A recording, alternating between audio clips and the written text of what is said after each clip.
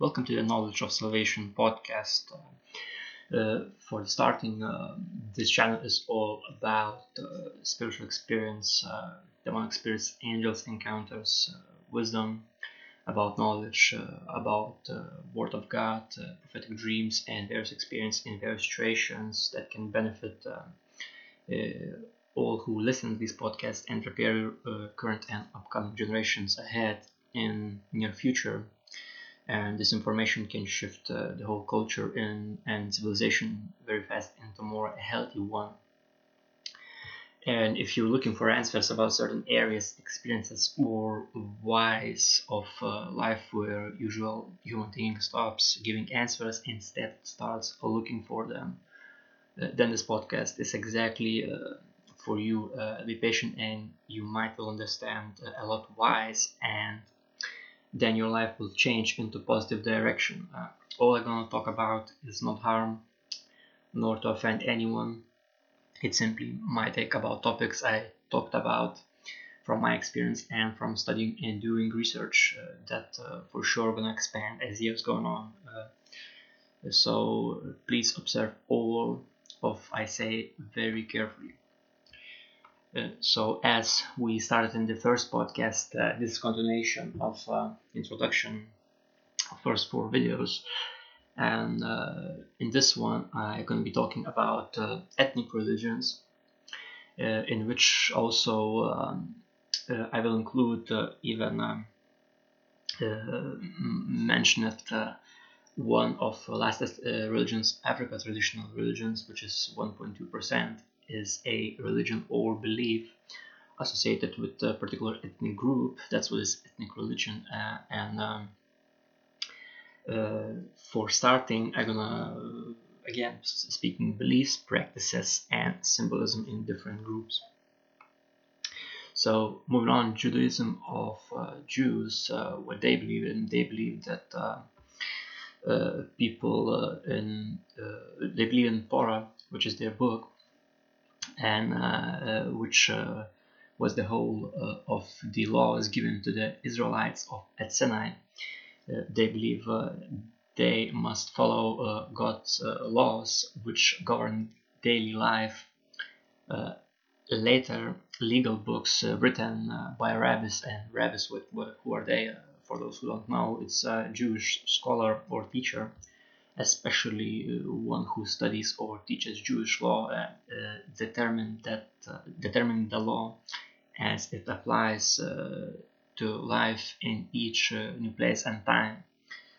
So that's what these Torah books are, and the later legal books are.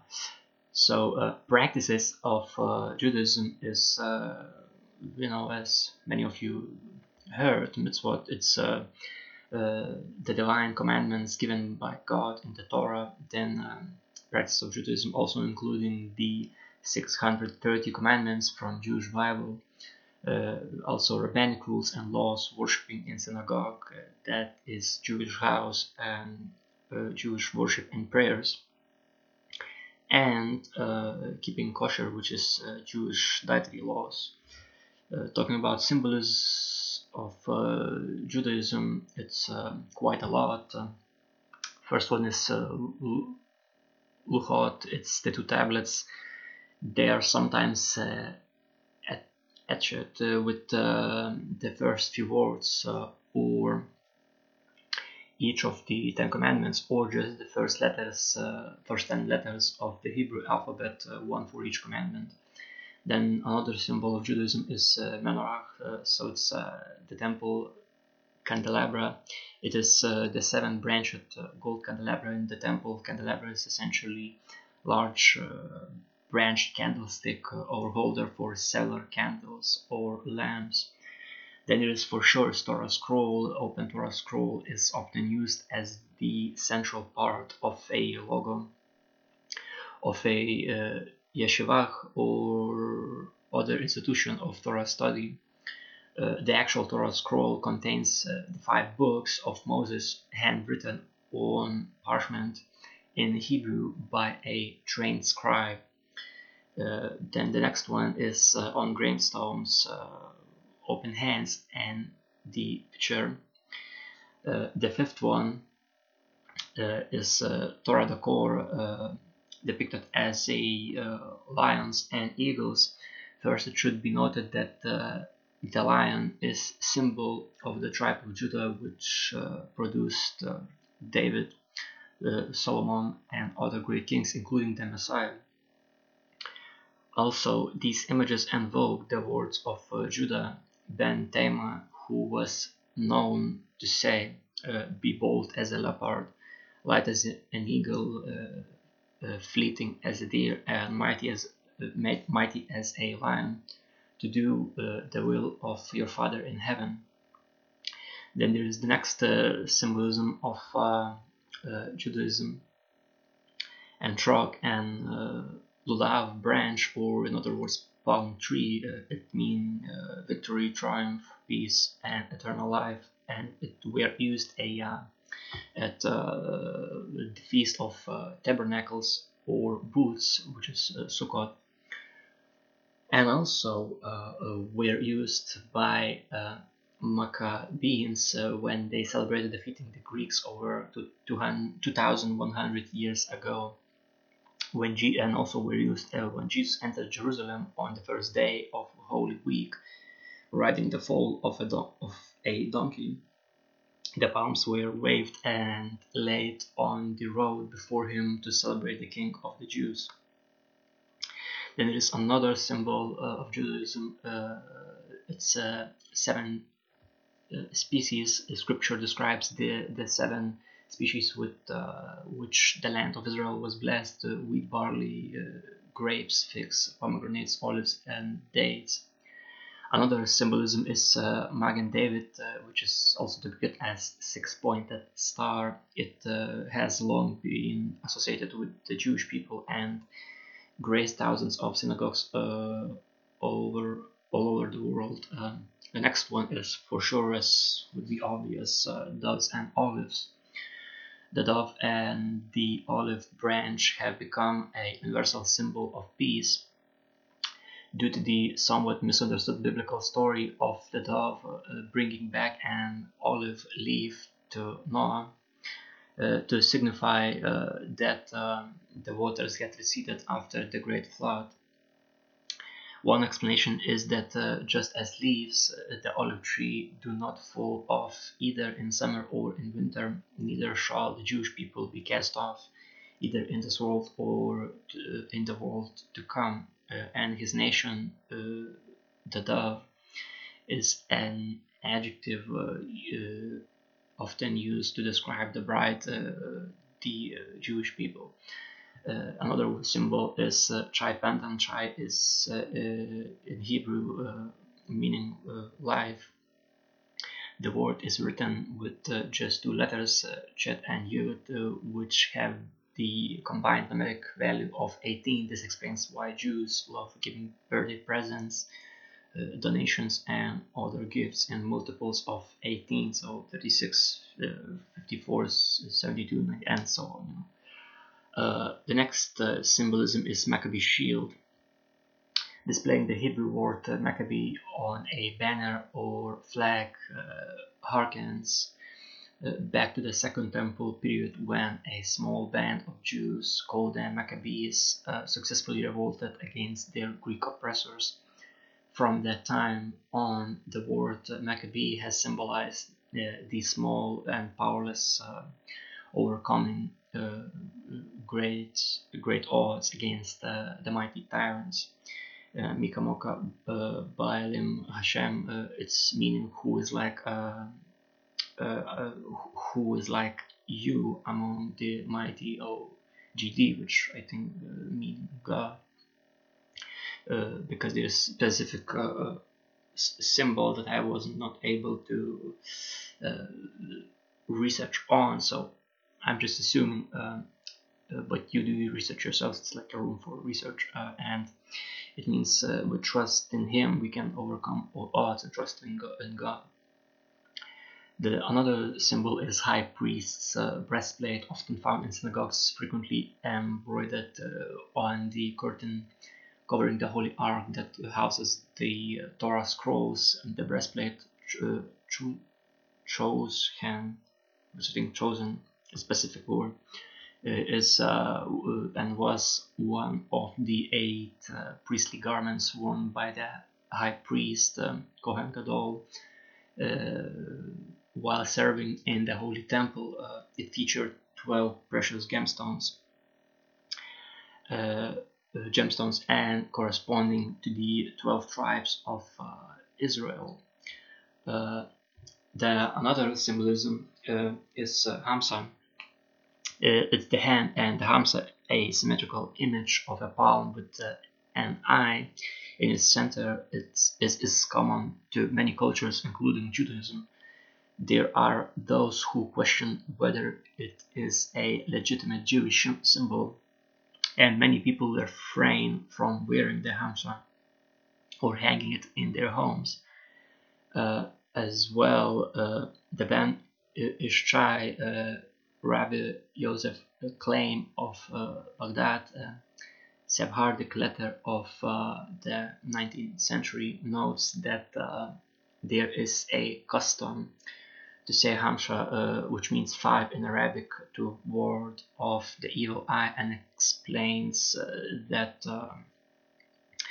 why many wear a little hand of 5 fingers with the letter Hey, whose numeric equivalent is 5 written on it. Apparently, he did not consider it a problem. And it is important to keep in mind that the Talmud says the evil eye affects you if you place importance on it and worry about it. If you ignore it, the evil eye does not affect you at all. But we will get there, because there's meaning behind this stuff. Like it's expanding to multiple cultures. So, but we get there after 4 introduction videos. So stay with me. Now moving on to Druidism of Welsh. It's another ethnic group from ethnic group religions. Another religion, Druidism, its nature is considered to be unconditionally sacred and an expression or manifestation of deity and divinity. Everything exists as an interconnected web. Druidism essentially practice a group that is a group of people who come together to honor deity, land, culture, heritage, ancestry, and each other within the Druid tradition. Essentially, they are run by Druids local to an area because they take their inspiration from the locality. Each is consequently and appropriately different. Such practices also practiced privately. Because the gods are forces of nature and heritage in Buddhism, they exist within every aspect of nature instead of reaching to a single abstract concept of deity, a unique creative supernatural god. Druids find the divine through study, ritual, music, meditation, prayer, and dance. In other words, by singing an old song, learning an old language, sitting by the grave of an ancestor, or within an old stone circle, as well as meditating in the rain, planting trees, or tending the garden.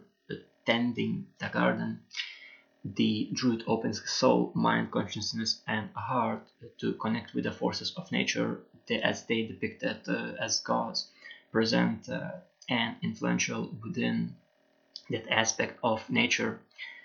And he opens his soul to his ancestors and the gods who guided them into sacred relationship, fulfillment, and peace. As well, important to say that this is religious practice, so seeking connection with deity, the sacred powers of existence, and is found all these practices within all Druidry throughout the world, so not only in one location, throughout all the planet. Now, Druidism symbols, when we're talking about them, one of them is the Terskela. It's a rounded spiral with 3 arms radiating from the central point. turning counterclockwise, it stands for any one or hundreds of triads in Celtic literature, but typically it is understood as standing for the land, sea, and sky, which composed the foundation of the Celtic cosmology. Another symbolism is the spiral, so it's Neolithic monuments typically that have spiral patterns carved into the stones. And being pre-Celtic, spiral people still who did this research have no clear idea what the spiral meant to the people who carved them, yet it was depicted. It is reasonable to believe that they stood for the cycles of seasons, of day and night, and of life and death.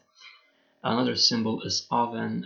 It is three upright bars with the tops of the outer two bars leaning toward the top of the center bar. Its first appearance in Druidism appears to be in the Bardas, but its use by modern Druids is very widespread. Sometimes the oven is drawn with three stars above it, and the whole enclosed in three cycles. And the word oven is from Welsh translation meaning for inspiration. Then there is another symbolism in Druidism that is the circle. As with many Indo-European sun symbols, the circle is simple geometric shape we all know and love. It makes up the pagan part of the Celtic cross. Circles are also the shape that many megalithic monuments are constructed in, which is why we call them stone circles and round barrows. The circle is a natural shape for religious symbols across the world, and for it is the shape of the sun, the moon, the horizon, the bird's nest, and the human eye. Another symbol of Druidism is Celtic cross, which I think many of you are familiar with. It's a Christian cross with a circle surrounding the middle point where the vertical and horizontal lines of the cross intersect.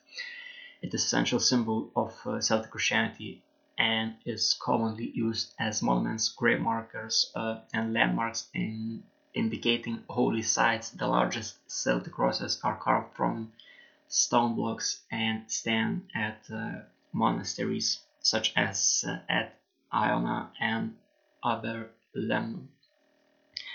Another symbol is the Druid sigil, a circle intersected by two vertical lines in Stuart Pigot's book called The Druids. There is a photo of a Romano-British building, possibly a temple located at Black Holmes, Thurstleton, Leicester, which is in England, in which this symbol forms the foundation. Another symbol in Druidism is the god with the horns, and it is an image of a male god with horns on his head, usually stuck antlers, but sometimes small bull horns. Through this symbol probably represents the god in the image. And Druidism as a whole, it is used quite commonly by modern pagans, and the stag antlers represent three branches and thus stand for fertility. The bull horns stand for power. In a culture where the measure of one's economic affluence was the size of one's cattle herds, bull's horns clearly symbolizes power by all this meaning as well. Goat horns were not used nor introduced into horned god images until the Christian period, and at this time it probably stood for subservience, domesticity, and also sin and evil, hence scapegoat, which is now used in Satanism. But we get it. Let's not jump too ahead. Another symbol is the crescent moon, a symbol probably introduced into Druidism by the Romantics. It stands for the divine feminine principle of fertility, corresponding by opposition to the god with the horns. Another symbolism is the tree, a primarily symbol of Druidism. However, each species of tree known to Druids had meaning on its own. Trees are important because they are bridges between the realms of land and sky. They communicate through water between these realms. Another symbol in Druidism is the head. The heads definitely had mystical significance, and to the Celts, it was the seat of the soul. Another symbolism that we usually can see in Druidism is long white beards. This Romantic period depictions of Druids in art and in caricature typically was showed with them with a long white beards, long white hair, and long white robes that we even now can see in certain entertainment movies as well, depicting that era. Another symbolism is curved blade, sickle, or scythe.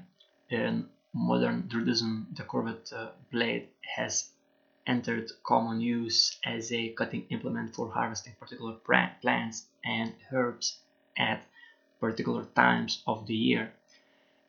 Its cutting action in ritual is not so much one of taking down, but of releasing and freeing. As in, to cut free, the energy is freed by the cut of the plant and is sent to the gods or blessed upon the assembly, as Druidists believed. Its shape is also reminiscent of the crescent moon. Another symbol is the Druid rod. Some legends shows that Druids was using wands, staffs, and rods to direct their energy when working magic, usually when cursing or shape changing. And it was made from hazel, and it had to touch the thing that it was directed at.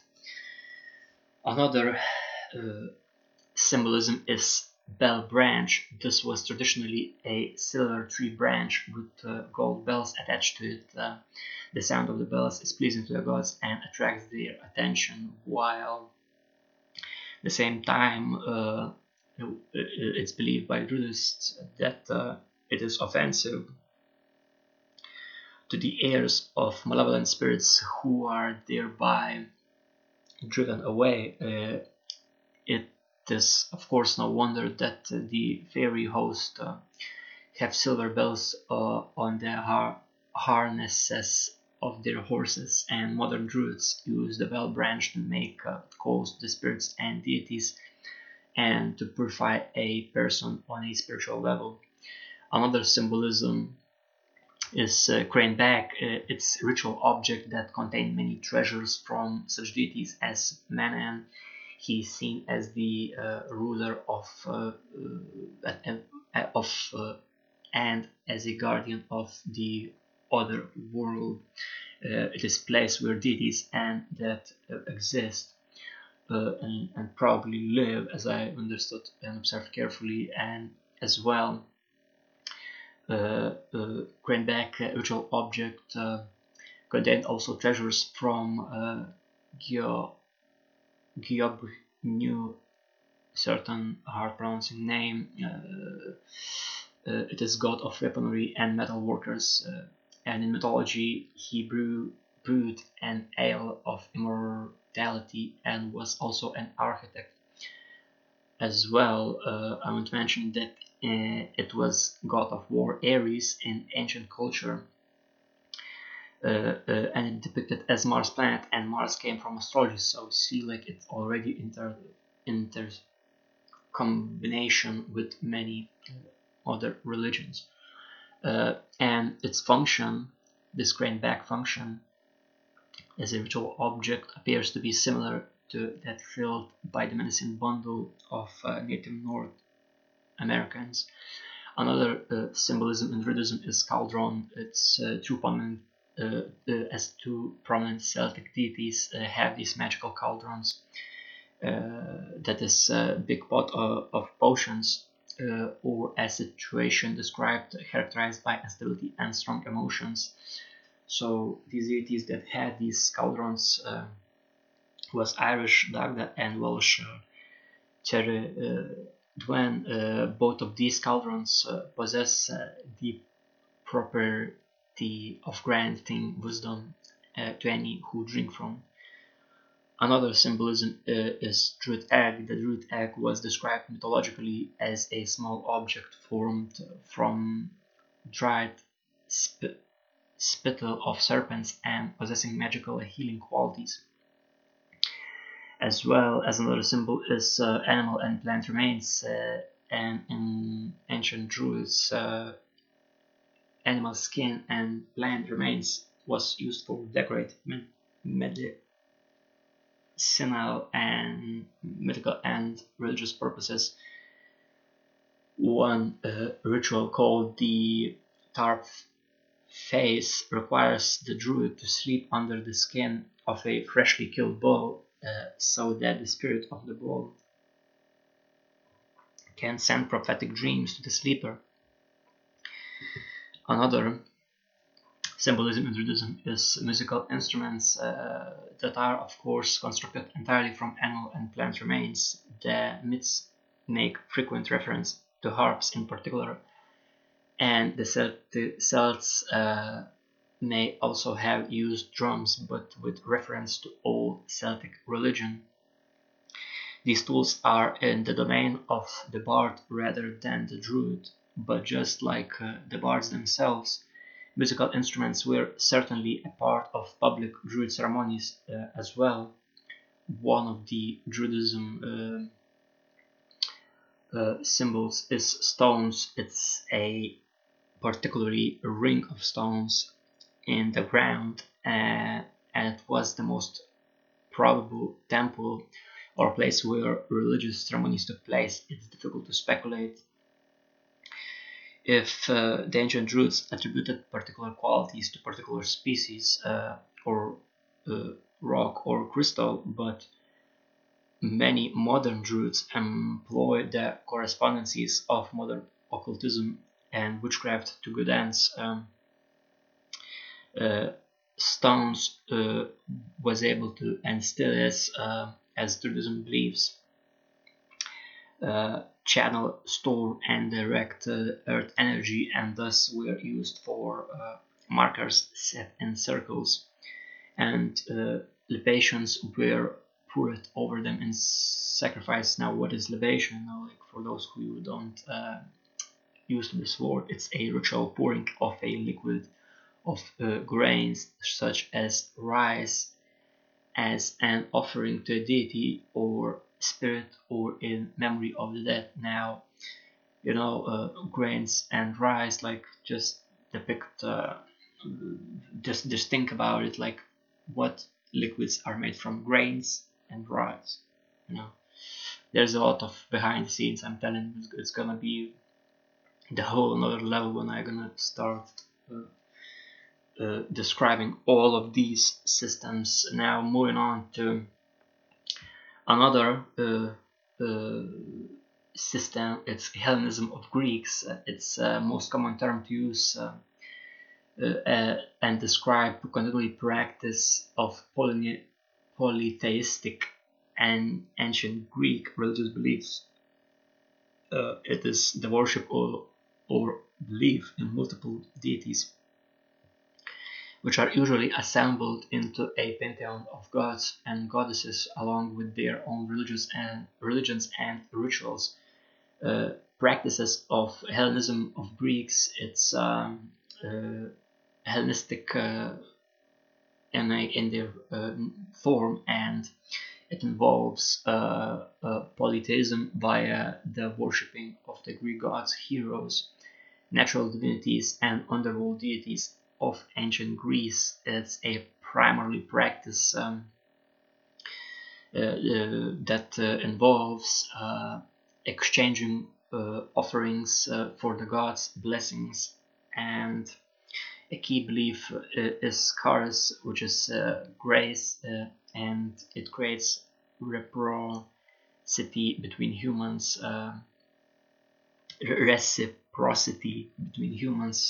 gods, and communities. Moving on to Hellenism symbols. First of them is laurel, which is wreath that was and still is used by a number of Hellenic organizations. It has strong link to Hellenic practice and ancient Hellas. For one, wreaths were often prizes for winning a match, race, or other sporting event. The Olympics, for instance, especially wreaths, is designed with 12 sets of leaves, one for each major Olympic god or goddess would serve the purpose. Moving on to another symbol, it's the lightning bolt, which even now used in many, even in entertainment business.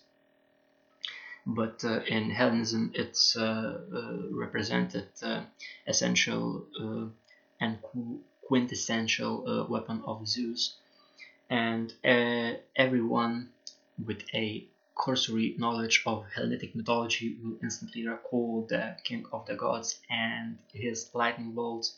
While there is obviously a lot more to Hellenic mythology than Zeus, a religion that includes him would benefit greatly from a symbol that represents the head of said pantheon, and pantheon is, as I depicted,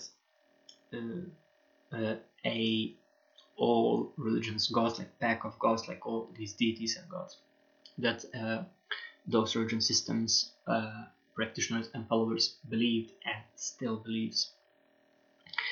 Now, the Kithara is another symbolism in Hellenism. Kithara is an ancient Greek instrument in the lyra family. In mythology, it was gifted to Apollon by Hermes.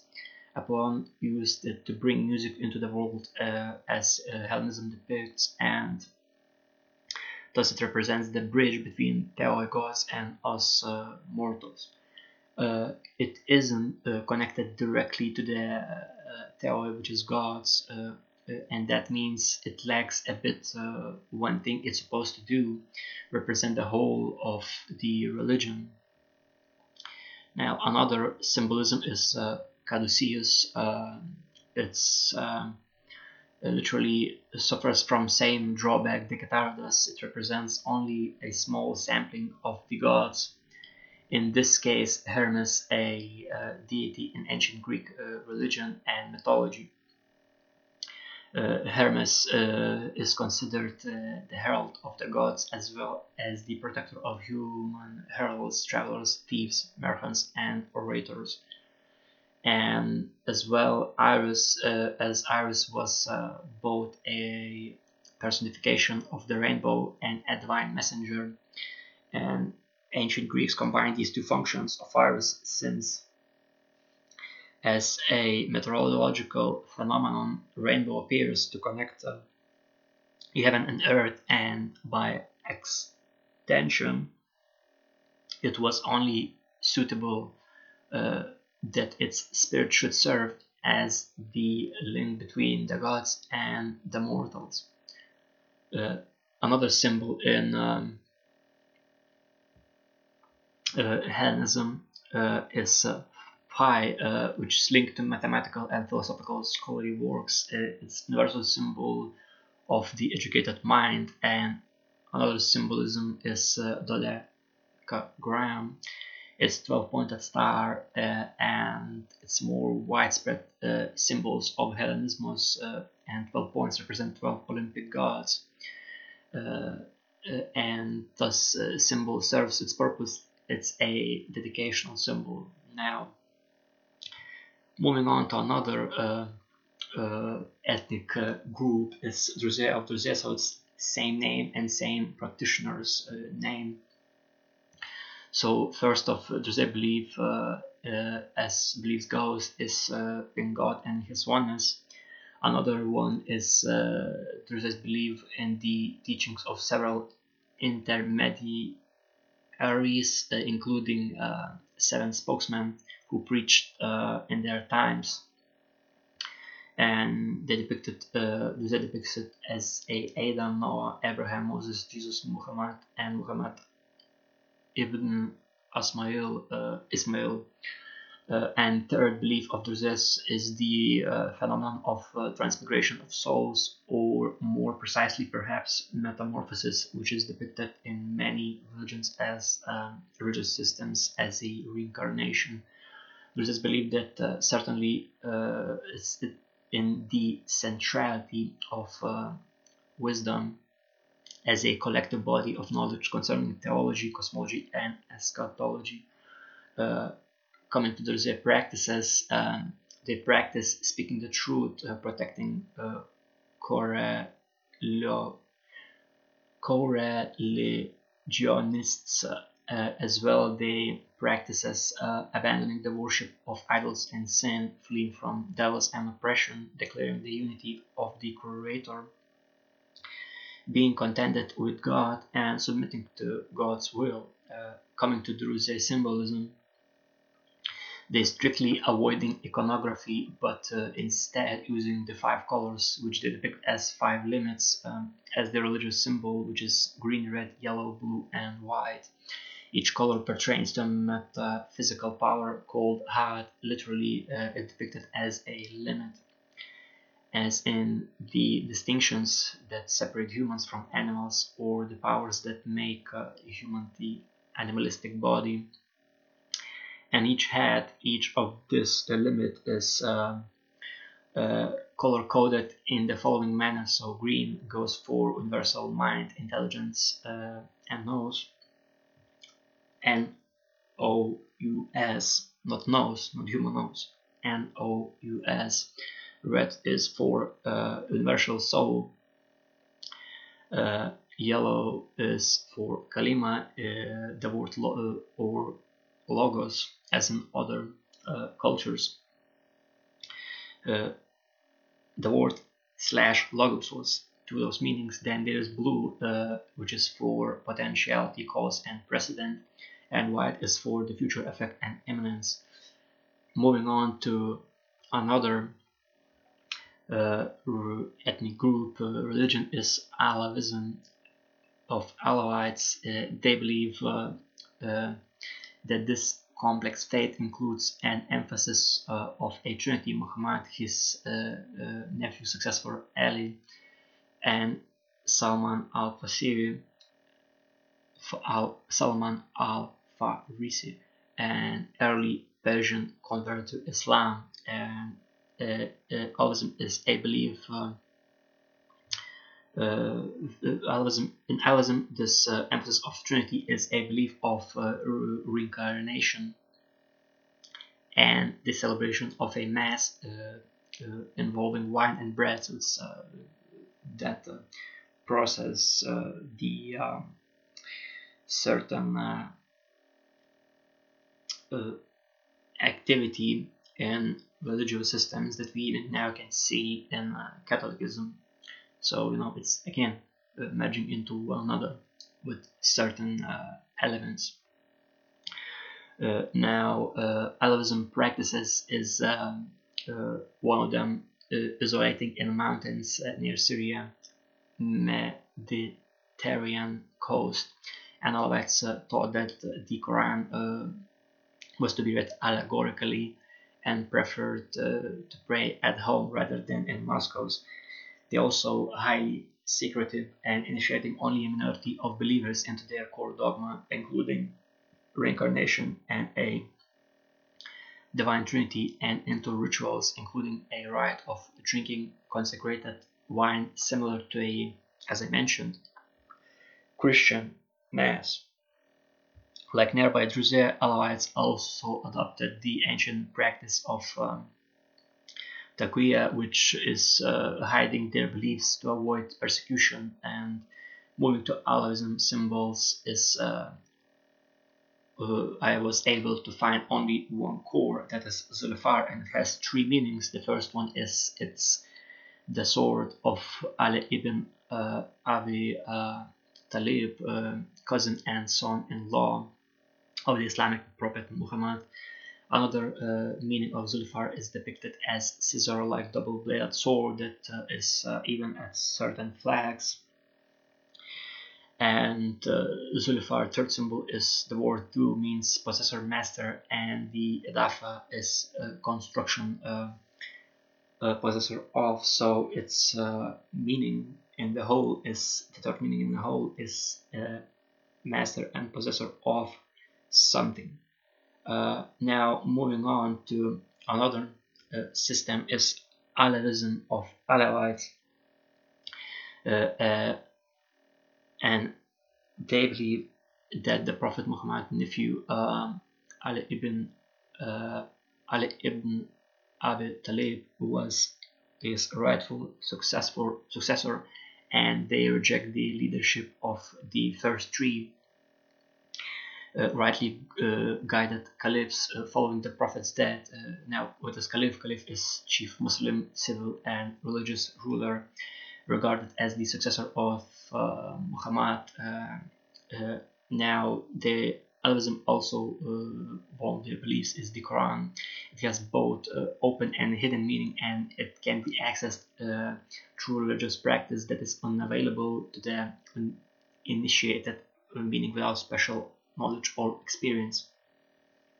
Coming to Alavism practices, the Alawi spiritual path is commonly understood to take place through four major life stages, or depicted as gates. The first gate is religious law, considered elementary. Most Alawi activity takes place in the context of the second gate, which is spiritual brotherhood, during which one submits to living spiritual guide, depicted as Dede, and the existence of the third and fourth gates, mostly theoretical. Some, although Alavis have apparently received initiation into the third.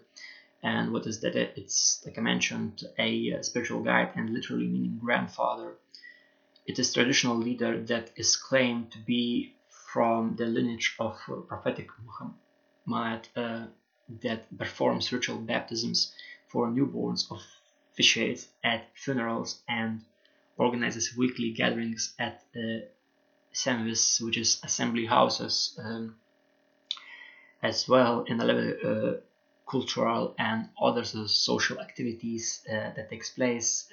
They take places in assembly houses that I mentioned. The ceremony prototype is the Muhammad's no cultural no cultural ascent into heaven, where he beheld a gathering of 40 saints and the divine reality made manifest in their leader Allah, or in other spelling Ali. I don't know which one is the correct, so if I'm wrong, correct me. Now, the Sam is worshipping service. Its ceremony features music, singing, and dancing, in which both women and men participate.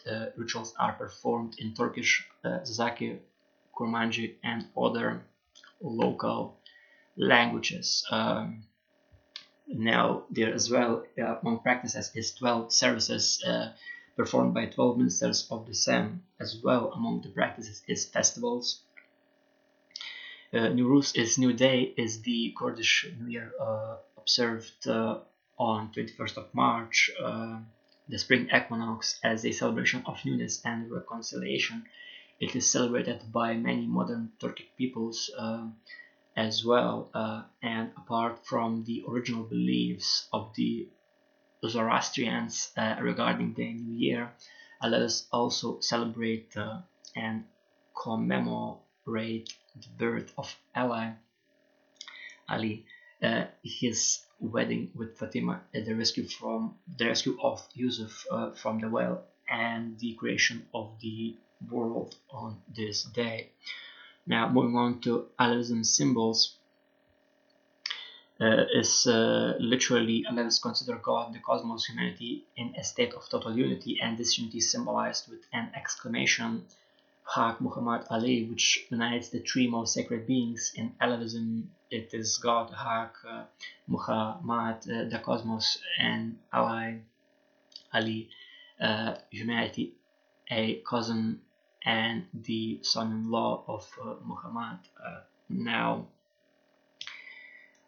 moving on to another ethnic group, religion is religious system is Mandaism of Mandaeans, and they believe only in one God who lives in the world of light. In contrast, in the world of darkness, there is a chief called Ruha, but a prince called Ptahil, who is similar to the agnostic Demiurge and who corrupted all spiritual beings to let them to create our world. Mandaism believes in the salvation of the soul through the esoteric knowledge of God, in contrast with other Gnostic religions. However, Mandaism supports marriage and prohibits sexual license. As well, Mandaeans believe they need to stick to what they know to survive as community, and as well, in their beliefs is Gnosticism. It's a collection of ancient religious ideas and systems which originated at the 1st century AD among early Christian and Jewish sects. Moving on to Mandaism practices. It is baptism, but unlike all as in other religions, baptism is not one-off event but is performed every Sunday, the Mandaean holy day, and baptism usually involves full immersion in flowing water, and all the rivers considered fit for baptism are called Yarden after the river Jordan. After emerging from the water, the worshipper is anointed with holy oil and partakes of a communion of bread and water. And again, these elements exist in Catholicism and Christianity as well. So again, elements taken and existing somewhere else as well. Also, Mandaism practice involves a mass for the dead or ancient ascent of the soul ceremony. It can take various forms, but usually involves a ritual meal in memory of the dead, and the ceremony is believed to help the souls of the departed on their journey through purgatory to the world of light. See, you can see these elements as well in Catholicism. And before I learned the truth that's written in the Word of God, I myself seen those things in my own eyes, because I also was in this Catholicism religion, and I thankfully was moved away from it. But we're gonna get there. Now, moving on to Mandaism symbols. Their religious symbol is the Raksha, which is bearing similarities to the Christian cross, yet it has very different meanings. The cross depicts the body of man, the cloth represents the robe given by God to Adam, and branches of myrtle symbolize the 7 days it took to create the world. Now, moving on to another group of ethnic religions is Yadism of Yadis, and they believe in Taus Melech that refused bow before the first human when God ordered the 7 angels to do so. The command was actually a test meant to determine which of these angels was most loyal to God by not prostrating themselves to someone other than their creator. Taus Melech, who is that, you're asking? Well, it's a peacock angel depicted in Yadism and in other monotheistic religions as well. Of the region identify peacock angel as Taus Melech with their own unredeemed evil spirit Satan, which has incited centuries of persecution of Yadis as a quoting devil worshippers. Now, Yazis are believing in Taus Malek, and they believe anything it's not source of evil or wickedness. They consider him to be the leader of the archangels and not a fallen angel. Now, who are these angels? Now it's 7 angels, and they are emanations of God in Yadism, and which are said to have been created by God from His own light. Emanations is something from specific source. So first of them is Gabriel. In Hebrew name it translates God is my strength. Gabriel appears to a prophet Daniel to explain his visions. Another one is Azrael, is the angel of death in Islam, and the Hebrew name translates to angel of God, which is help from God, both in Islam and Judaism. He is said to hold a scroll concerning the fate of the mortals. The third one is Michael, archangel, is an archangel in Judaism, Christianity, and Islam. In the New Testament, Michael leads God's armies against Satan's forces. In the book of Revelation, where during the war in heaven he defeats Satan. Another one that I was not able to find any information about is Sifquail. So if you're gonna find it, please write down in the comment section below. Dardail are angels that it's another angel. It's angels that travel in the earth searching out assemblies where people remember God's name. An angel named Dardail is also invoked in exorcism, and exorcism is, on the other hand, summons jinn, that spirit depicted as jinn and demons, by invoking the names of God, and to command them to abandon their mischiefs, and is true to repair damage believed caused by jinn possession, witchcraft, or the evil eye. Now, Israfil is another angel. It's an angel who blows the trumpet to signal Yimach. It is depicted as the day of judgment, and sometimes depicted as the angel of music. And lastly, another angel is Azazel.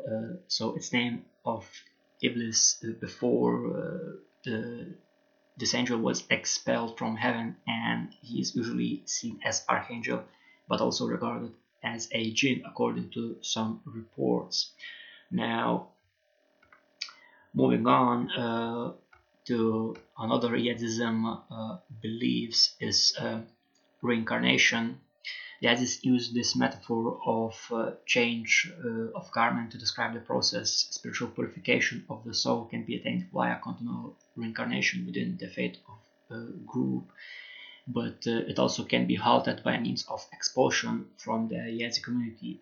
And Yazis as well believe that this is the worst possible fate, since the soul's spiritual progress halts and conversion back into the faith is impossible. Another beliefs is a creation myth that Yazis believe about that God created the world from a pearl dur, and that was previously a stage before the creation, Enzel, the eternity before creation. So even it is depicted in science as we now, I think majority of you who listen to this podcast know as the Big Bang. Now moving on to Yadism practices. They practice as prayers, and it is worshipping when they turn their face toward the sun, and they do it as a Wednesday is the holy day, and Eve before is also a holy, so they use that time. Now moving on to festivals is another practice of Yazidism. One of the most important Yazid festivals is a Feast of Ezi. Every year takes place on the first Friday on or after the 14th of December. Before this festival, the Yazid feast for 3 days where nothing is eaten from sunrise to sunset. The Eid al-Azhi festival is another one and are celebrated in honor of God, and 3 days of fasting before are also associated with the ever shorter days before the winter solstice when the sun is less and less visible. And with the Eid al-Azhi festival, the fasting time is ended. The festival is often celebrated with music, food, drinks, and dance. Another important festival is Tammuz Geran, where Quevals and other religious dignitaries visit Yazid villages, bringing the Sinjaku sacred images of a peacock symbolizing Tammuz Malak. And these are venerated, feasts are collected from pious ceremonies are preached, and holy water and barat, small stones from Lala, Ish distributed. And the greatest festival uh, of the year is in Yazidism is Feast of the Assembly, which includes an annual pilgrimage to the tomb of Sheikh Adi. Now, in Lahish, northern Iraq, the festival is celebrated from 6th October to 13th October in honor of Sheikh Adi, and it is considered by Yazidis him as a avatar of Tammuz Malak, which means peacock angel. Now there's certain as well purity and taboo. So yeah, many Yazidis consider pork to be prohibited, and too much contact with non-Yazidis also Yazidis consider a pollution. That's what they believe. Now and practice.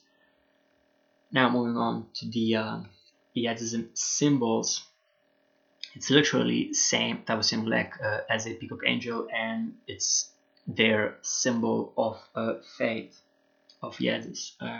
Now moving on to another ethnic group is Zoroastrianism. It is pretty difficult spelling word of Iranians. So Zoroastrianism believe in cosmology, creation of the universe according to the Zoroastrian creation myth. Ahura Mazda, Lord and wisdom,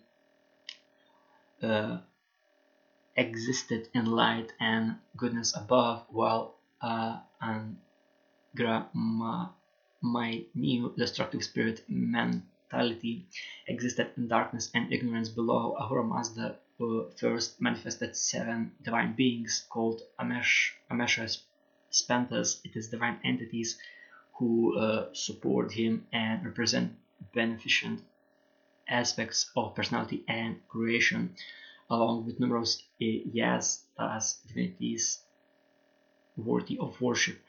Now, Ahura Mazda then created the as Zoroastrianism depicts the material and visible world itself in order to ensnare evil, and then he created the floating egg-shaped universe in 2 parts.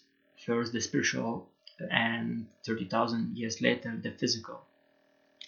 Then Ahura Mazda created a Gaia Mart, the archetypical perfect man, and Gavaya Vodata, which is 6 primordial material creations and the mythological progenitor of all benefic animal or life. The primordial bovine. So what is that? That is domestic cattle, bison, African buffalo, the water buffalo, the yak, and the 4-horned and spiral-horned antelopes. Now, as their belief goes further of Zoroastrianism, while Ahura Mazda created the universe and humankind Angra Mainyu, whose very nature is to destroy miscreated demons, evil devas, and noxious creatures such as snakes, ants, and flies. Angra Mainyu created an opposite evil being for each good being except for humans, which he found he could not match. Angra Mainyu invaded the universe through the base of the sky,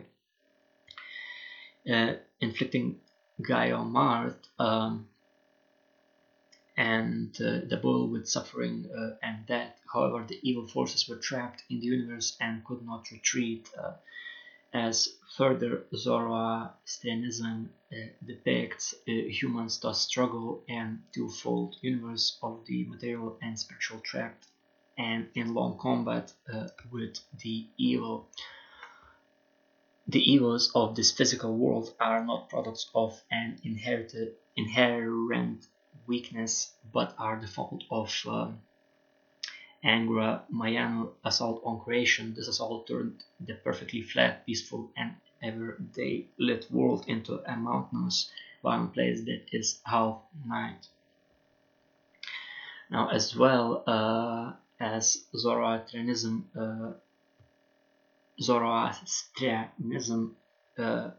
believes ghosts, they believe in eschatology and in renovation and judgment and beliefs about renovation of the world and times and individual judgment, general judgment of all people in the end of the world, including the resurrection of the dead, which are alluded to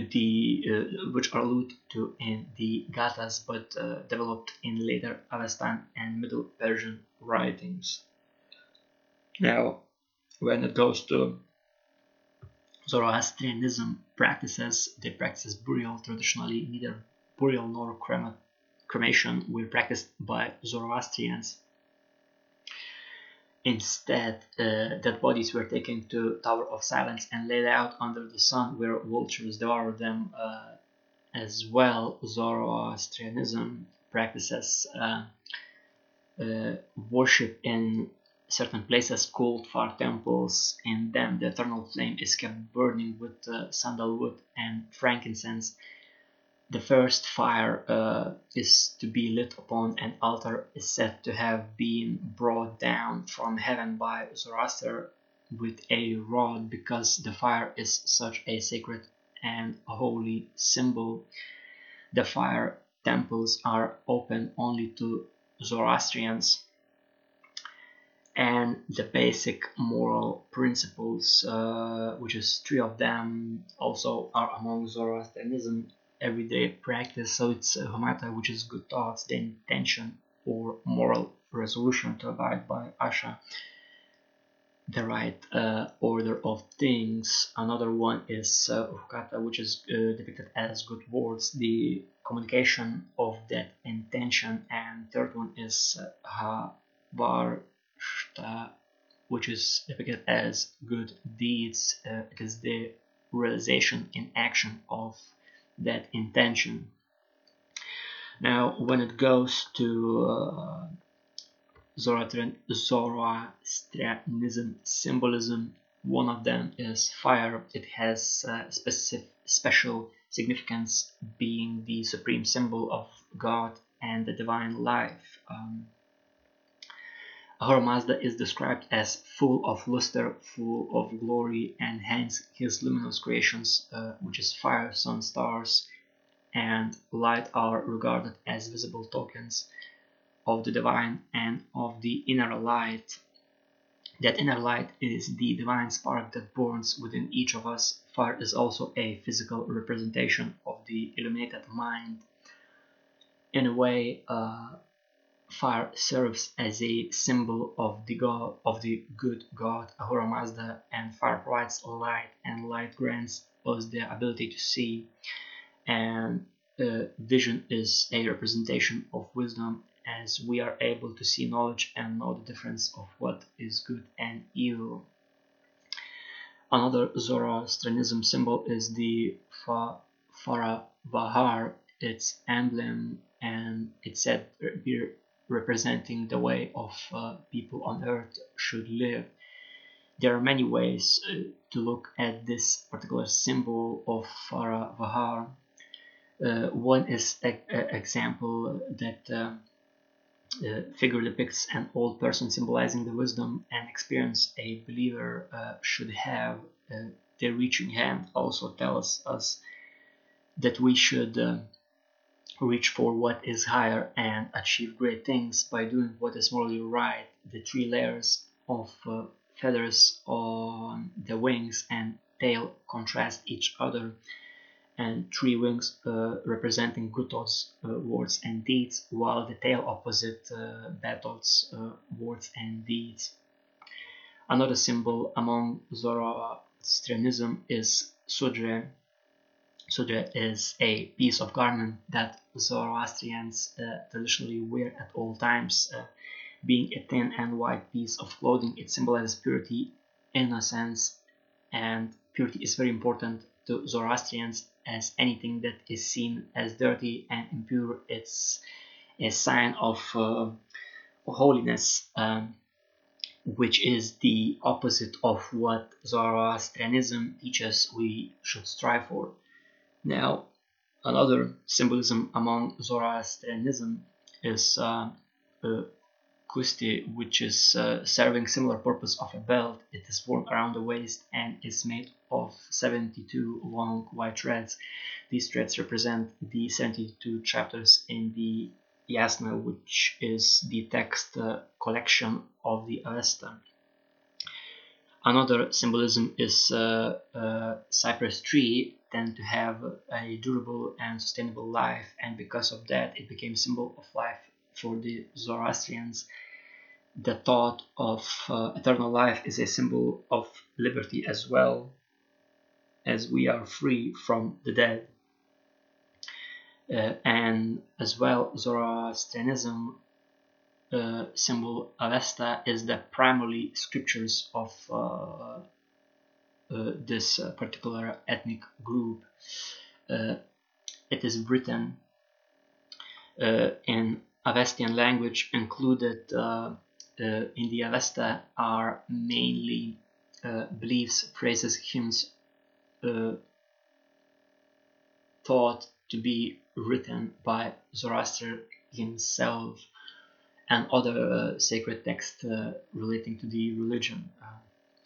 Now, since when I was preparing for this podcast, the whole bag of information, I noticed that Chinese folk religion as well is among ethnic religions, but since I already made it as a separate, I'm gonna keep it that way. So moving on further, another group is Kejawen of Javanese. They believe in Kaba Tian, that is combination of metaphysics, mysticism, and other esoteric doctrines from animistic, Hinduistic, Buddhistic, and Islamic origins. Although the Javanese culture is tolerant and open to new religions, only those qualities are accepted and filtered which fit into Javanese culture, character, and personality. So Javanese idols combine human wisdom, psyche, and perfection. The follower must control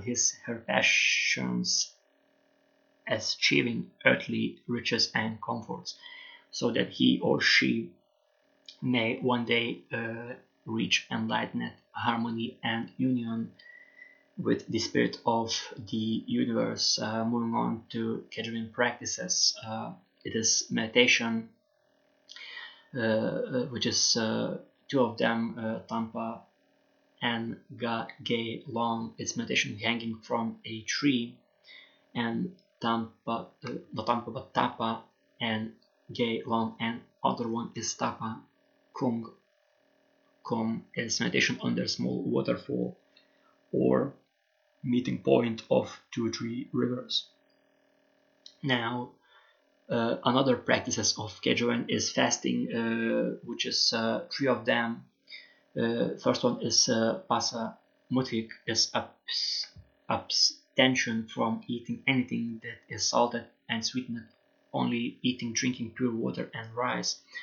Another one is Pasa Senan Kemis is fasting on Monday, Thursday, and Pasa and Ga Blank is fasting for a longer period, usually from 3 to 7 days, and depicted as 3, 5, or 7 days.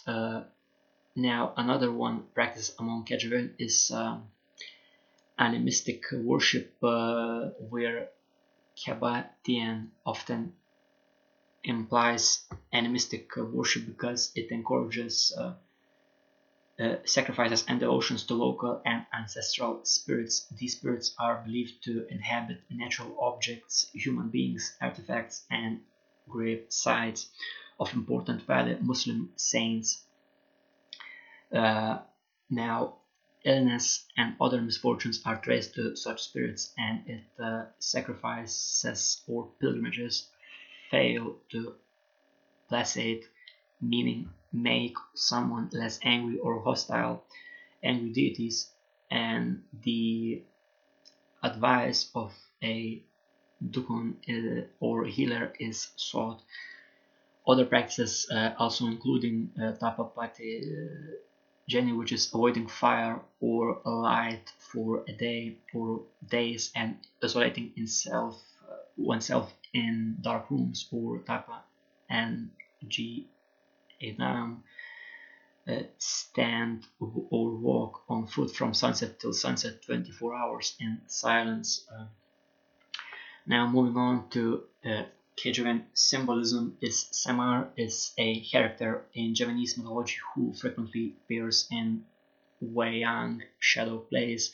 He is one of Punakaun, meaning clowns, but is in fact divine and very wise. He is depicted as a Dihin Yang, meaning guardian spirit, or Java, meaning Kejven or Javanism. And is regarded by some as the most sacred figure of the Wayang set. Now, another symbol of Kejwen is Garuda, which is a legendary bird or bird-like creature in Hindu, Buddhist, and Jain mythology. He is variously the vehicle mount Vahana of Hindu god Vishnu and Dharma protector, and Ata Sena in Buddhism, and Yaksha, meaning nature spirits, usually benevolent but sometimes mischievous or capricious, connected with water, fertility, trees, forest, and treasure, and as well wilderness. Of the Jain, Tirthankara Shantimatha was depicted as was the 16th spiritual teacher of Dharma of the present age.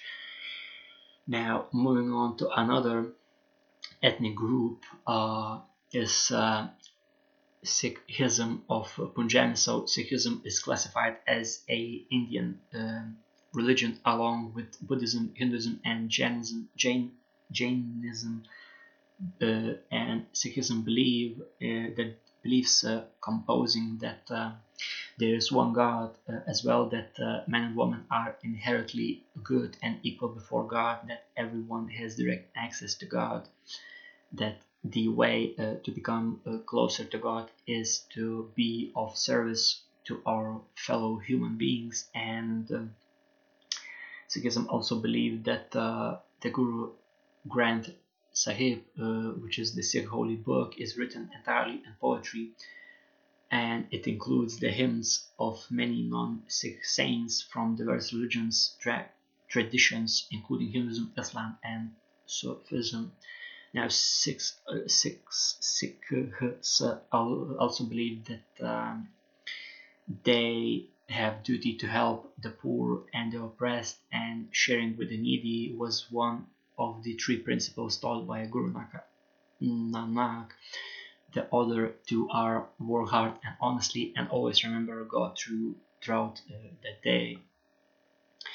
Moving on to Sikhism practices, Sikh practices are very simple, precise, and practical guidelines laid out by the gurus for the practice of the Sikh way of life. The gurus emphasize that Sikh should lead a disciplined life engaged in Nam Simran, meaning meditation on God's name. And Nam Simran also refers to the meditation, vocal singing of hymns from the Sri Guru Granth Sahib, or contemplating the various names of God or qualities of God, especially the chanting of the word Vaheguru, which means wonderful Lord, representing the formless being, the creator of all the forms, and the being omnipresent in all forms. As well, among Sikhism practices is Kirat Karni, and this term means to earn the honest, pure, and dedicated living by exercising one's God-given skills, abilities, talents, and hard labor for the benefit and improvement of the individual, their family, and society at large. As well, Sikhism practice involves living an honest life of a householder and Wankai Shaho, meaning to share what you have and to consume it together as a community, sharing what one has with the community. So, in other words, is hard work, honest living, love of fellow humans, and true human service of the God, the primal power. Now, moving on to Sikhism symbol. It's Khanda, the special Sikh religious symbol, is made up of three images. The Khanda, which is double-edged sword, this represents the belief in one God. The Chakar is like the Kara, it is a circle representing God without beginning or end, and reminding Sikhs to remain within the rule of God. Two crossed kirpans among Sikhism symbols is representing dual characteristics of Miripuri and indicating the integration of both spiritual and temporal sovereignty together, and not treating them as two separate and distinct entities. Sovereignty is, for those who not know, full right and power of a governing body over itself without any interference from outside sources or bodies. Now, moving on to Shinto of Japanese, they literally believe in Kami. Shinto is polytheistic belief system involving the veneration of many deities known as Kami, or sometimes as Jingi. The term Kami refers both to individual Kami and the collective group of Kami. The term was varyingly translated into English as God or Spirit. However, Earth Heart noted that there was no exact English equivalent for word Kami. According to Japanese mythology, there are 8 million Kami. And Shinto practitioners believe that they are present everywhere. Kami are seen to inhabit both the living and the dead, organic and inorganic matter, and natural disasters like earthquakes, droughts, and plagues. As well, among beliefs of Shinto is purity, both physical cleanness and avoidance of destruction, and spiritual purity, physical well-being, harmony, what exists in all things and must be maintained against imbalance, procreation and fertility, also family and ancestral solidarity, subordination of the individual to the group, reverence of nature. All things have the potential for both good and bad. The soul, Tama, is of the dead and can influence the living before it joins with the collective kami of its ancestors, believe that Shinto ideas about goodness linked to that which possesses or relates to beauty, brightness, excellence, good fortune, nobility, purity, suitability, harmony, conformity, and productivity. Moving on, talking about Shinto practice, its practices involves shrines. So Shinto shrines called jinji. They are public places constructed to house kami, and anyone is welcome to visit public shrines. Though there are certain practices that should be observed by all visitors. Uh, and anyone is welcome to visit public shrines, though they are including quiet reference and purification by water before entering them, and worship of kami is also must be done at small shrines in private homes named kamidana, or sacred natural spaces called mori. Another Shinto practice is purification. It's a ritual performed to rid a person or an object or impurity, and purification rituals can take many forms, including a prayer from a priest, cleansing by water or salt, or even a mass purification of a large group of people. A ritual cleansing can be as well completed through one of the following methods. So one of these methods are Harai Gushi and on Ohnusa. So Ohnusa is a belief in transferring impurity from a person to an object and destroying the object after the transfer. When entering a Shinto shrine, a priest will have a purification wand, and consisting of a stick with strips of paper, linen, or rope attached to it over visitors to absorb impurities. The impure Ahara Gushi, which is this purification wand, will theoretically be destroyed at a later point. Another purification method is Misogi Harai. It's like Zang Nage. This method of purification is done traditionally by submerging oneself completely under a waterfall, river, or other body of active water. It is common to find basins at the entrance of shrines where visitors will wash their hands and mouths as a abbreviated version for this practice. Another purification practice is named an act or prevention rather than purification.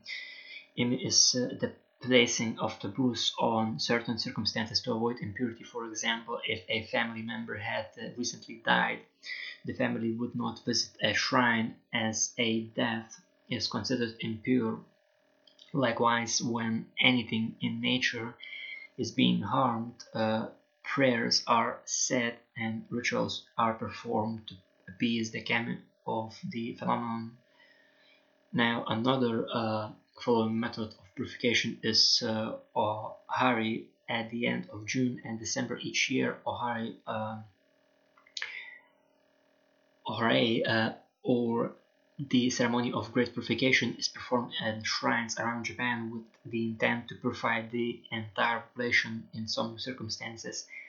It is also performed after natural disasters.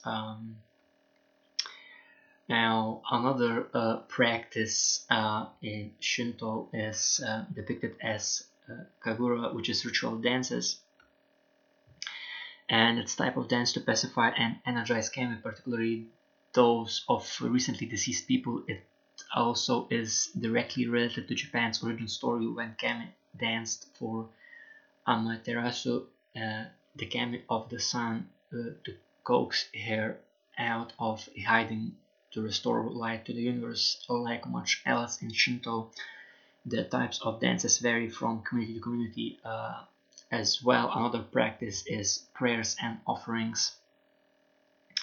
The kami often complex and play important role in communicating with the kami as Shinto believers believe. There are different types. There are different types of prayers and offerings. So one of them is Norito, is a Shinto prayer and prayers issued by both priests and worshippers that follow a complicated structure of prose. They usually contain words of praise for the kami as well as requests and a list of offerings. Norito is also said as part of purification by the priest over visitors before entering a shrine. Emma are small wooden plaques, pakuas, where worshippers can write prayers for the kami. The plaques are purchased at the shrine where they are left to be received by the kami. They often feature small drawings or designs, and prayers often consist of requests for success during exam periods and in business, health, children, and happy marriages. Another prayers and offerings type is ofunda. It is a amulet received at a Shinto shrine and that is inscribed with the name of kami and is intended to bring luck and safety to those who hang in their homes. Omamori are smaller portable ofunda that provide safety and security for one person. Both need to be renewed each year. Omikuji, as another prayer and offering type, is small slips of paper at Shinto shrines with fortunes written on them. A visitor will pay a small amount to randomly select an omikuji, unrolling the paper depicted as releasing the fortune. Now, another practice is for sure a ceremonies and festivals and participating in Shinto rituals. Shinto believers think it strengthens interpersonal relationships and relationships with the kami and can bring health, security, and fortune to a person of a group people. And though there is no weekly services, there are various rites, meaning ceremonies of life for worshippers. So one of them is Hatsumiya Mari, Hatsumiya Mayari.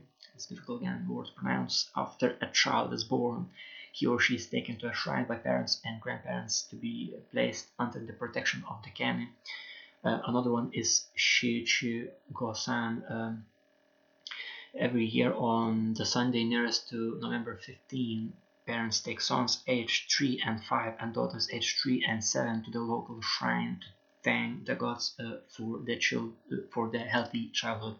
Parents take sons those and daughters there, and it is done to ask for a fortunate and successful future. Another practice among ceremonies and festivals depicted as various rites for worshipping is Seijin Shiki. It's each year on January 15, 20-year-old men and women visit shrine to give thanks for kami for reaching adulthood. Another is depicted as marriage through increasingly uncommon wedding ceremonies traditionally occur in the presence of family and a priest at Shinto shrine, typically attended by the bride, the groom, and their immediate families. The ceremony consists of exchanging vows and rings, prayers, drinks, and an offering to the kami. And of course, it's that, but funerals rarely take place in Shinto shrines, and if they do, they are only to appease the kami of the deceased person.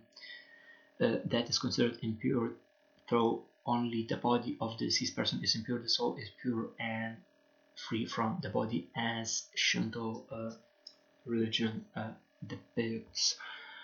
Now, moving on to Shinto symbolism, it is one of the most known torii gates depicted as entrance to Shinto shrines made of wood or stone. These two post gateways are known as torii and show the boundaries in which the kami lives. The act of passing through a torii is seen as a form of purification, which is very important when visiting a shrine, as purification rituals are a major function in Shinto in Japan. As well, the red color, representative of the sun and life, and it is also said to be worth bad omens and disasters. Once again, by passing through these red gates, visitors to the shrine are cleansed, as Shinto belief system goes, and cleansed from a bad energy, ensuring that only good energy will be brought to a kami that resides inside. Now, another symbol of Shinto is Shimenawa.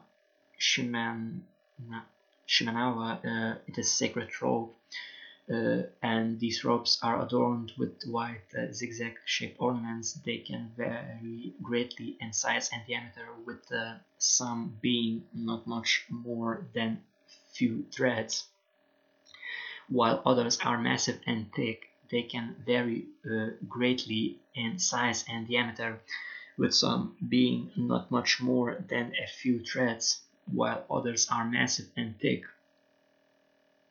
And these robes, typically used to mark boundaries of sacred space and are said to warn off evil spirits, they are often seen hanging from torii, wrapped around sacred trees and rocks within which kami are said to reside, or even fasten it around that waist of grand champion sumo wrestlers. So these are special trees, rocks, and yokozuna sumo grand champs, known as yoshiro, meaning something that attracts gods and has a god living within. Now, another symbol is shide. It's white zigzag papers. There are two theories behind why they have a lightning shape. One claims that the shape representative of the infinite power of the gods, and another suggests that as rain, clouds, and lightning are elements of a good harvest, lightning-shaped shide are a prayer to the gods for a bountiful season. Now, there is variety of different with these shide adorned wands used in Shinto, with subtle differences between them in terms of style. Two of these wands are called Kohei and Harei Gushi. So shrine maidens called Miko used Kohei, and with two sides attached in rituals and ceremonies to bless people, but main purpose of the wand is to bless objects or cleanse sacred places of negative energy. The Harei Gushi, another one, is with many shide attached and used same purpose, cleansing, but under different circumstances. A Shinto priest will rhythmically wave the Harigushi over a person or a person newly obtained objects, such as new house or car, to perform this purification ritual. Now, another symbolism among Shinto is Sake. It is Shinto sacred tree, and as mentioned previously, nature worship is a key element in Shintoism, trees playing a particularly important role. Certain types of trees are considered sacred and are known as Shinboku. Not unlike torii, these trees, which surround a shrine, create a sacred fence inside of which is deemed a purified space. Sake trees are commonly found planted around shrines and to act as a sacred fence, and branch of sakaki, sometimes used as an offering to the gods.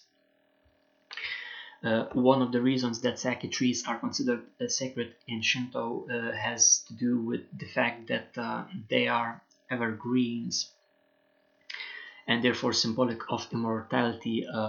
Another symbol is Tomoe des Füllen Kommas, and translated as uh, uh,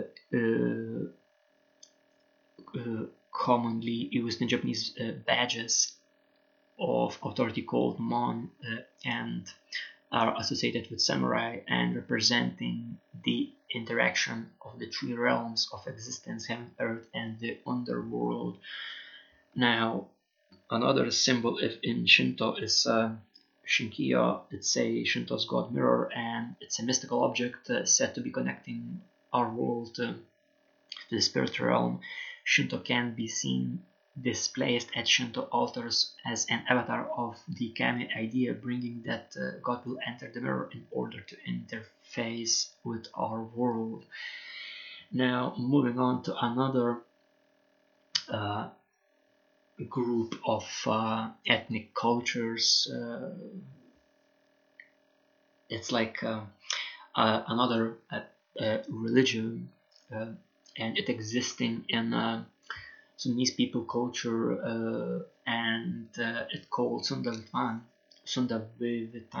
Sorry, Sundavitan. So it believes in ontology and universe that consists, as they depict, in three realms.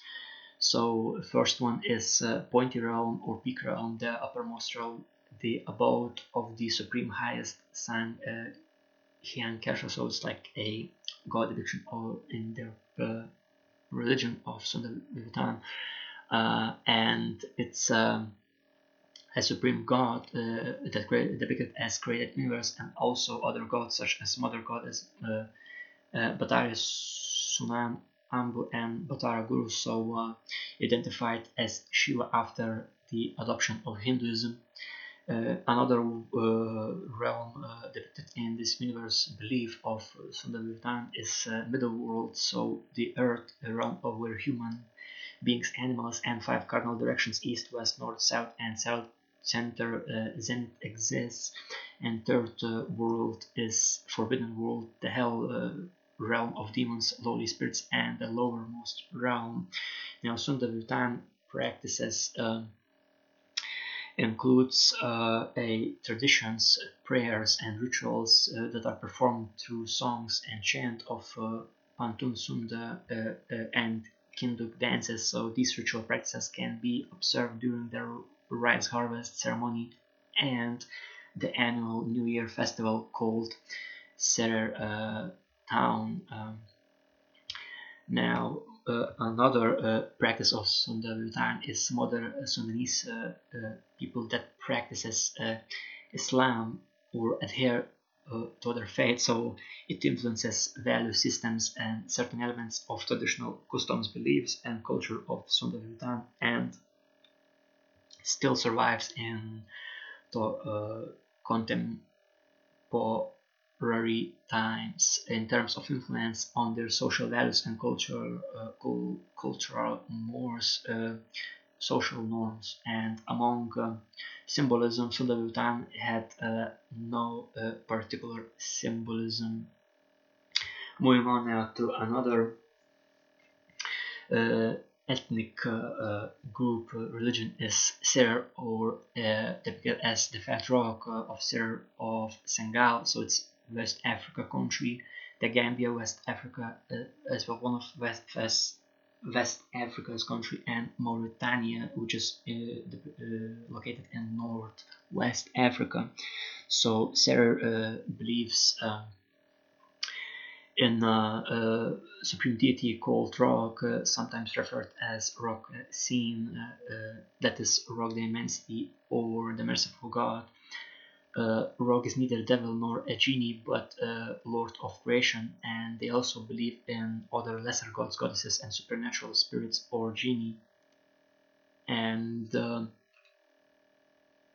Pangul or Angus, such as Serer religion. So Pangul is Fangul, ancient, depicted as ancient saints and ancestral spirits of the Serer people of Senegal, the Gambia, and Mauritania. In a religious sense, they act as the interceders between the living world and the supreme being, Rock or Cox. there are several Pangul in Sera religion, and each one is associated with specific attribute, have their own sacred place of worship, means of worship, and as well a symbol of the Pangul is the serpent, represented by two coiled snakes. Now, as well, when the belief comes, they believe, Sera people believe in Turak. It's one of the demigods of the Sera people of Senegal and Gambia and Mauritania, and in the Sera religion, Turak is regarded as the god of wealth, property, and like his adversary Takhar, the god of justice. They both venerated and worshipped at the foot of the tallest trees in Sera country. And now, when it comes Tarhar as demigod in Sera religion and worshipped by many Seras, an ethnic group or that is found in again in Senegal, Gambia, and Mauritania. Tarhar is god of justice and vengeance in Sera religion, and worship at the foot of certain trees in the forest deemed to be sacred, and the Sera priestly class play a crucial role in the invocation of demigod and the implementation of its laws that devotees adhere to. Now, demigod is a minor deity or a more mortal or immortal who is the offspring of a god and a human, or a figure who has attained divine status after that. Now, when Sera belief systems goes, as well, they believe in afterlife, that there's no heaven or hell in the Sera religion, and immortality of the soul and reincarnation is strongly held belief in Sera religion, and the Pangul are canonized as holy saints and will be called upon and venerated and have the power to intercede between the living and the divine. Now, acceptance by the ancestors who have long departed and the ability to intercede with the divine as close to heaven after one passes over. And in this afterlife belief system, also rejection by ancestors and becoming a lost and wandering soul is as close to hell in this religion. When it comes to the practices, traditional Sera religious practices encompass ancient chants and poems, veneration of and offerings to deities, as well as spirits Pangul. Now, Pangul, as I mentioned, is ancient saints and ancestral spirits of the Sera people of Senegal, Gambia, and Mauritania, and as well, Sera people practice astronomy, natural science that studies celestial objects and phenomena, and as well, it uses mathematics, physics, and chemistry in order to explain their origin and evolution. Another Sera practice is initiation rites, passages. It's marking entrance or acceptance into group or society. As well, they practicing medicine and cosmology, meaning branch of astronomy concerned with the studies of the origin and evolution of the universe from the Big Bang to today and on into the future and Sera history. Moving on to Sera symbols, there is almost none. Yet I found only one, that is Star of Yonir. It's part of Sera Cosmos. It is very important and sacred, and just one of many religious symbols in Sera religion and cosmology.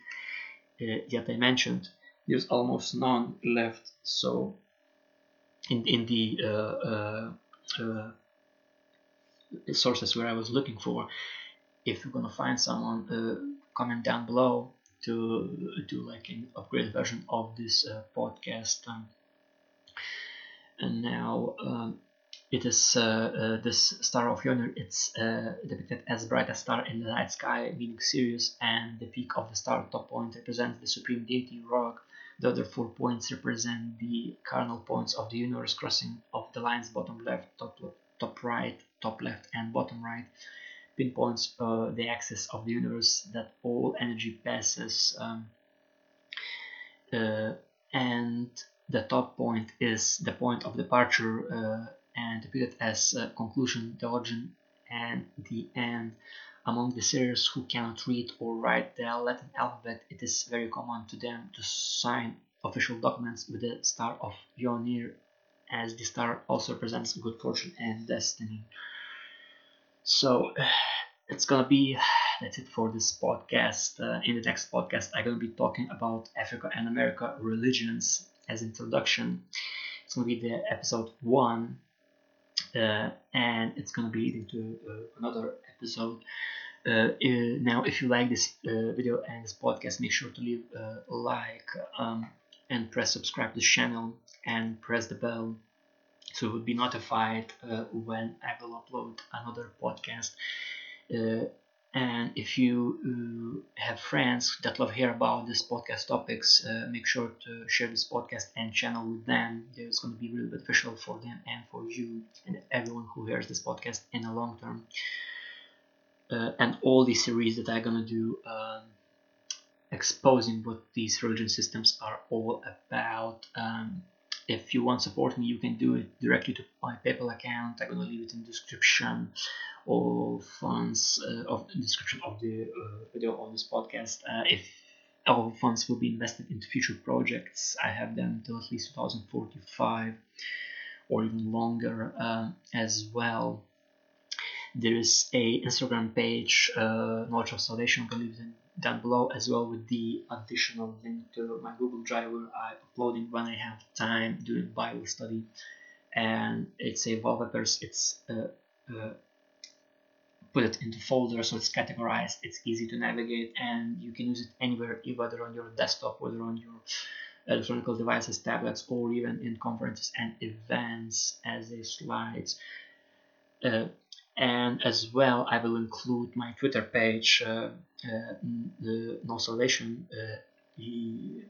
It's a link, and there I'm gonna write updates, and it's gonna be for updates and communication with the community. So if I'm gonna announce something, you're gonna see it firstly there. So that's it for this podcast. I hope you enjoyed, and I see you in the next one.